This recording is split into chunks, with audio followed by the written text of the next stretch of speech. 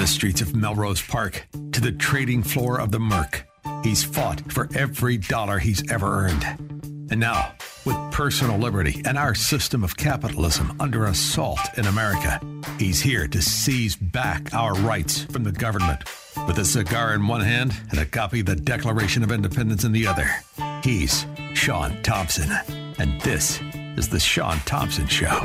This looks like a job for me, so everybody just follow me, because we need a little controversy. My next guest has served as a fellow in European Policy Studies at the Center for Strategic and International Studies and senior research fellow in geopolitics and foreign policy at the Heritage Foundation.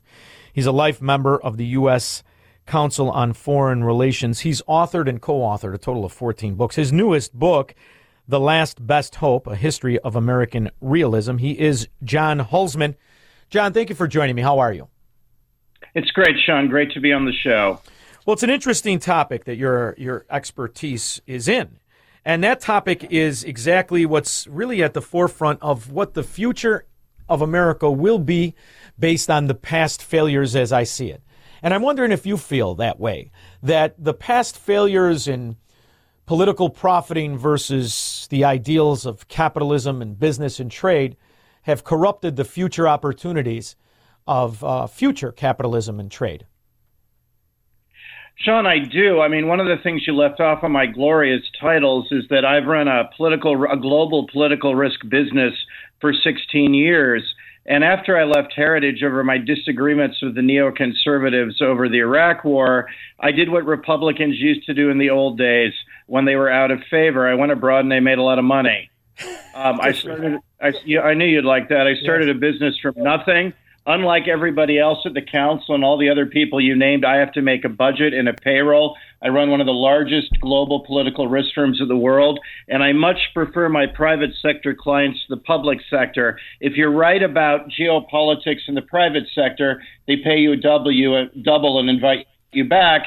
If you're wrong about something like the Iraq War, they give you a job at the Council on Foreign Relations for the rest of your life, and there's no accountability whatsoever. And I think that's exactly why I wrote this book, to try to remind the base of the GOP and the conservative movement that realism started with George Washington, and it's taken it a long way. And to quote the Beatles, it's time to get back. I agree. And when you look at the failings, let's just stick on the topic that was a stone in your shoe and a meaning for you to change your life. Let's just take a look at the fact of the Iraq War. Do you think the American people understand the kind of profiting that was done in the name of that war? No, and I remember at the time thinking to myself, it was pretty clear, and I wrote, you can go back, the great thing about the internet is everything you write has a time and a date on it, and I said at the time to folks at Heritage and elsewhere while the neoconservatives took over the Republican movement, I said, look, these are not conservatives, these are Robespierreists. They want world revolution. They want to try to impose democracy on people they don't know anything about at the point of a gun. The last Iraqis these people knew left Iraq in 1958 when the Dodgers were playing baseball in Brooklyn. This is not a good road to go down. It's going to cost $1 trillion. And the one thing I can say to any audience now when they talk about the neocons and where they write is, do you want your $1 trillion back? And of course we do. We've got to stop giving money up for wars that don't matter for American national interests and create a foreign policy fit for actual Americans. John, I couldn't say it better myself. And the reality is we are still sticking the fork in the light socket, although it's not really we. The part that really irritates me about our system, our so-called republic, is all you really need to do is get 535 plus president and vice president, 537 people on board, and you can rob the American people of trillions of dollars. And we've been down this prairie path time in and time out for decades since World War II, and nothing ever happens. We never learn from past mistakes. That's exactly how I view Ukraine, and I know I'm going out on a limb, but I think you view it the same way. Would I be right? You're absolutely right, Shaun. I mean, look, the same people, let's name them. I mean, let's hold people accountable. At least after the Vietnam War, the Kennedy people had the good grace to drink themselves to death. Yes. There was accountability. Robert McNamara, who I met at council, was a ghostly figure consumed with guilt for what he'd done. He paid a terrible price for his mistakes. McGeorge Bundy, the most arrogant, of National Security Council advisors, and that's saying something, never got to be dean of Harvard. These guys had accountability in their profession for their abject failures. On the other hand, Max Boot became a fellow at the Council on Foreign Relations. Ann Applebaum went from writing sinecure to writing sinecure. David Frum now says, I was right all along about Iraq. Bill Kristol is still out there pushing candidates for president who want to engage us in wars everywhere, all the time, all at once. These are the very same people selling us Ukraine. I'm a historian, Shaun, and if you don't learn from history, history will manage you. If we don't listen to people who are abjectly wrong about the most important geostrategic event of the era, and we now accept when they say, trust me, we're fools. Fool me once, shame on them. Fool me twice, shame on me. For some reason, the American people do not want to look at the very history of not just our failures, but the history of corruption in these countries that we are throwing the trillions of dollars into thousands and thousands of lives, let alone when you include those people who were maimed in Iraq. It's staggering. And when you look at all of that we've done in the last 25 years, I don't know how you come up with a way to quantify the destruction to the American people. I mean, we could point at the debt, but it's convoluted in our own domestic corruption. So there has to be something we agree on. And I really do believe that 80% of the American people believe that the Iraq conflict was the way to learn and never repeat it. Yet here we are in Ukraine. And I think it's going to be the exact same thing, only more terrible, because what we're doing is creating the death and destruction of generations of life in Ukraine. And when you go back to Donald Trump in 2019, I didn't like a lot of Donald Trump before he became president. I loved his foreign policy. Absolutely loved it. Because none of these kids would have died. None of them. Let alone the hundreds of billions stolen. What do you think? No, I absolutely agree. Look, Donald Trump got one huge thing right. He said, we have a chapter about this in Last Best Hope, comparing it to something John Quincy Adams said, who set up our Monroe Doctrine. No more stupid wars. Don't fight wars unless primary American interests are at stake. And let's run the list of failure. Somalia, Haiti, Bosnia, Kosovo, Afghanistan, Iraq. Time and time again, the other members of the Council on Foreign Relations, Wilsonians on the left and fake rightists like the neoconservatives, said, we know better. These people want to socially engineer Americans, and they want to socially engineer the rest of the world, and they're terrible at it. And that record is one of abject failure. And I would just list these failures, and they would basically be frothing at the mouth at me. And look, you're right about Ukraine. It's a country I know. I've been there many times. I stopped doing business there because I didn't want to break any laws. The only way to get anything done in Ukraine is to bribe somebody, and I didn't want to do that. It's dishonorable. It's terrible for them. It's terrible and corrodes you. That's why I didn't do business there. I know it well. It's one of the most corrupt places on the earth. There is no accounting for the money that's gone to Ukraine. This $114 billion in total, and the Democrats at the moment are not allowing a simple audit of where that money's going. Why? The only question that matters in foreign policy is why. Why won't they allow an audit? Because, of course, they would find out that a large portion of that has been diverted to nefarious purposes. It hasn't stopped being corrupt. It is not some model of democracy. Zelensky's not George Washington. For goodness sake, they suspended having elections for the course of their war. You might contrast that with Abraham Lincoln, who was losing his reelection campaign in 1864, but said it had to go ahead anyway, because if you weren't going to fight for democracy by practicing democracy during a time of crisis, what in the world are we doing? Ukraine simply fails on both counts. Now, you have the experience of being there and seeing that it didn't always have to be that way, and that many people were disappeared. Ukrainians were disappeared who tried to fight the corruption of Ukraine. And yet, for some reason, there was a vehement acceptance of this country. And I'm wondering, is it just due to propaganda? Because one of the things you mentioned earlier were Somalia, and you mentioned Haiti. You didn't mention Yemen, but all of these were stones in the shoe of Barack Obama. These are still places we're involved in to this day. How has the Biden administration been so successful in managing the American media and turning it into a Pravda the year 2024? Well, I mean, I will say one of the major differences, and look, when I was at Heritage, we always knew that it was 2 against 1 when we did interviews in the mainstream media. It was the Democrat, you were the Republican or conservative, there was the liberal, and then there was the moderator who would side with the Democrat. But at least you were allowed some space to talk. The difference now is night and day. They go in as active armed members, the mainstream media of the Democratic Party, full-time propagandists who aren't even bothering to even give you any pretense of neutrality. And as a result, the media's popularity is about that of Charles Manson right now.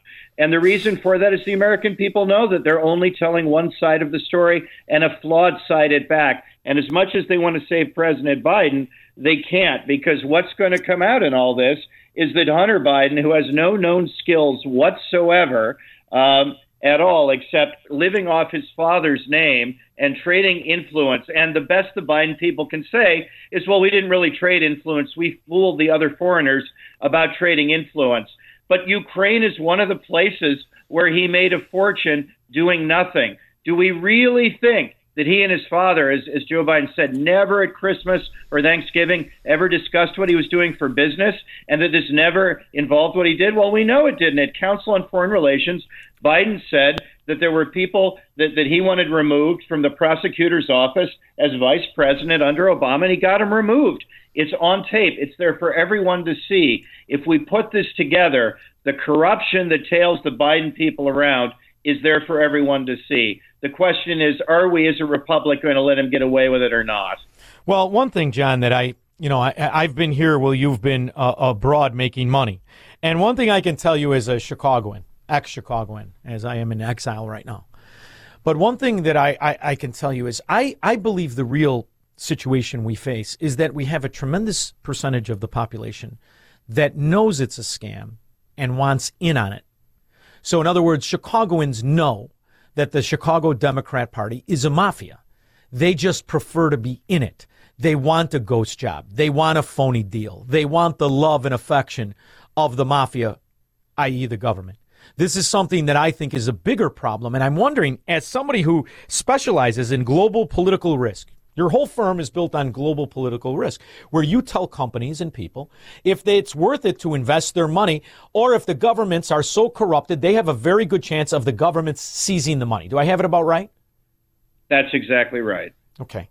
So when you see what you just witnessed in New York City, once a capital and a mecca of finance and business, when you see that America has devolved into a Soviet system where politicians can openly persecute, not prosecute, persecute somebody because of their political agenda, would you tell a company, invest your money in a Democrat-run sewer, once great city like Chicago or New York? No, because they're, as you say, they're corrupt socialist countries, and I make my life studying corrupt socialist countries. One of my great pleasures in my life while at Heritage is I got to know Lady Thatcher, and I'm actually mentioning the acknowledgement page of her last book, which was a great source of pride to my father, who decided maybe that education was worth it after all. And one of the things she said to me that I'll never forget is socialism will always fail because they end up running out of other people's money. Yeah. As you say, there's a corrupt rentier class. A lot of people want to be part of that, but you eventually run out of other people's money in order to make it work. And that's what we see in Chicago, New York. I was just in San Francisco, one of my favorite cities growing up. And now I was told by the group I was with, and I was there to give a keynote address, and the hotel guy was being kindly to me, and he said, you can't leave the hotel premises because you might be attacked by one of the homeless. This didn't sound like the homeless when I knew them back in D.C., but He said, oh, things have changed. Things have changed, sir. You're staying in the hotel. So while I sat under house arrest in the hotel in San Francisco, it occurred to me that if I were advising other countries on where to invest, I would not have them invest here because of the political dysfunction, the corruption, the lawfare, as you put it, going on. No, the country as a whole, yes. The United States, beyond its government, still has a genius regeneration. Our growth rates are still the envy of Europe, but I would be very careful within that continent about where I would pick and choose to invest. And would I just say in a blanket way, invest everywhere? No. These one-party democratic states that have been democratic controlled for 3 generations now, I wouldn't invest a nickel in. John, you and I have the blessing of being older, and I mean that because we were able to see America when it lived up to the principles and ideology of Americanism. Kids today don't. So the thing about Margaret Thatcher's saying, which I love, by the way, is that Margaret Thatcher was unaware of the kind of economic corruption of the American Federal Reserve. And once the government decides that it will protect that financial fraud and continue to bury generations in the future, it's evident to me that the ideology of the American government is not just to promote equality in poverty, which is what socialism really is, but to constantly keep the scam going. And they're prepared and willing and able now through the propaganda wing posing as the media to kill any country that even talks about the corruption in our dollar. I believe that our conflict with the former Soviet Union, let's say Russia for now, is because of that. Russia and some other countries recognized the bastardization of the American dollar in the Bretton Woods Agreement. They recognized there was a runaway train that nobody ever talked about. And you call them neocons, you're exactly right. Because for decades now, not one Republican has talked about paying off the national debt, let alone living to it. So I think we're on the runaway train, and I'm wondering, does it end without nuclear? I hope that it does, but you're right about the debt. One of the things that I say, neither party is for free trade enough. Nobody, even fair trade, neither party has any remote plan to cut the debt. The days of Jack Kemp and doing this, as you and I remember, are gone. And when I go to the Hill, as I do, no one's talking about deficit reduction. No one's talking about living within your means in a Jeffersonian way. And the point of that in a republic is that these interests are under control only when you pay your bills and live within your means. If you do that, there'll always be corruption in any form of government, yes, but you'll be able to deal with that because there'll be so much capitalism and free trade and wherewithal going on that you'll be fine. But if you live beyond your means, these entrenched interests will keep wanting. And this was true of the first Bank of the United States. As you say, back to the beginning, this was true then, that if you assume the debt, you're going to have interests that say, let's have more of that. Yes. Let's have more of that.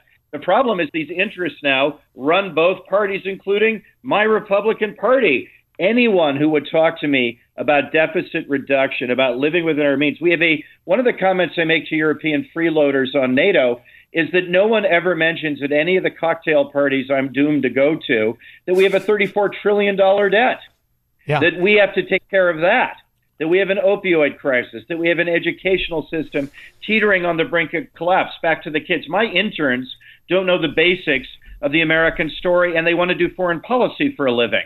And they went to very good universities. I'll protect the guilty because I'm fond of them by not naming them. But they know a fifth of what we did. We have all these problems that we must deal with if we're going to make America, as Reagan said, a shining city on the hill. And we have a chapter in our book about that America as example is lost in the neocon fantasy of let's double down like a drunken gambler in Vegas. We've lost the kids' college money, so let's keep playing. Yes. And that's where we are. We have to reverse that mindset. And Shaun, you're right. It's a mindset, and it is corruption itself. John, you make me feel good because you're still out there, you're still writing books, and you're consulting people, and that's really the brightest spot, is that you're out there doing this. The book is The Last Best Hope, A History of American Realism. Now, where can the people go to keep an eye on you? Because I think you're fascinating, and they should keep in touch with you. Oh, thank you, Shaun. I run a Substack that just has my name, John Holtzman. It's booming, thank God. And as you say, that makes me feel good. And I think aloud with our community on Substack, which I write on incessantly. And we'd love you to join. And the book it can be bought anywhere you go on Amazon. And it's doing great because I think people are thirsty to hear this message of ours, Shaun. Oh, I agree. And I think once they figure out the scheme, that the kind of money we're talking about and how this group of anonymous people never produce anything, don't own anything, don't manufacture anything, and make trillions of dollars a year. I think that's the fascinating hook. John Holtzman, thank you very much for making time for me. I truly appreciate you. Shaun, it was great. I really enjoyed it. Thank you. We'll be back with your calls and comments.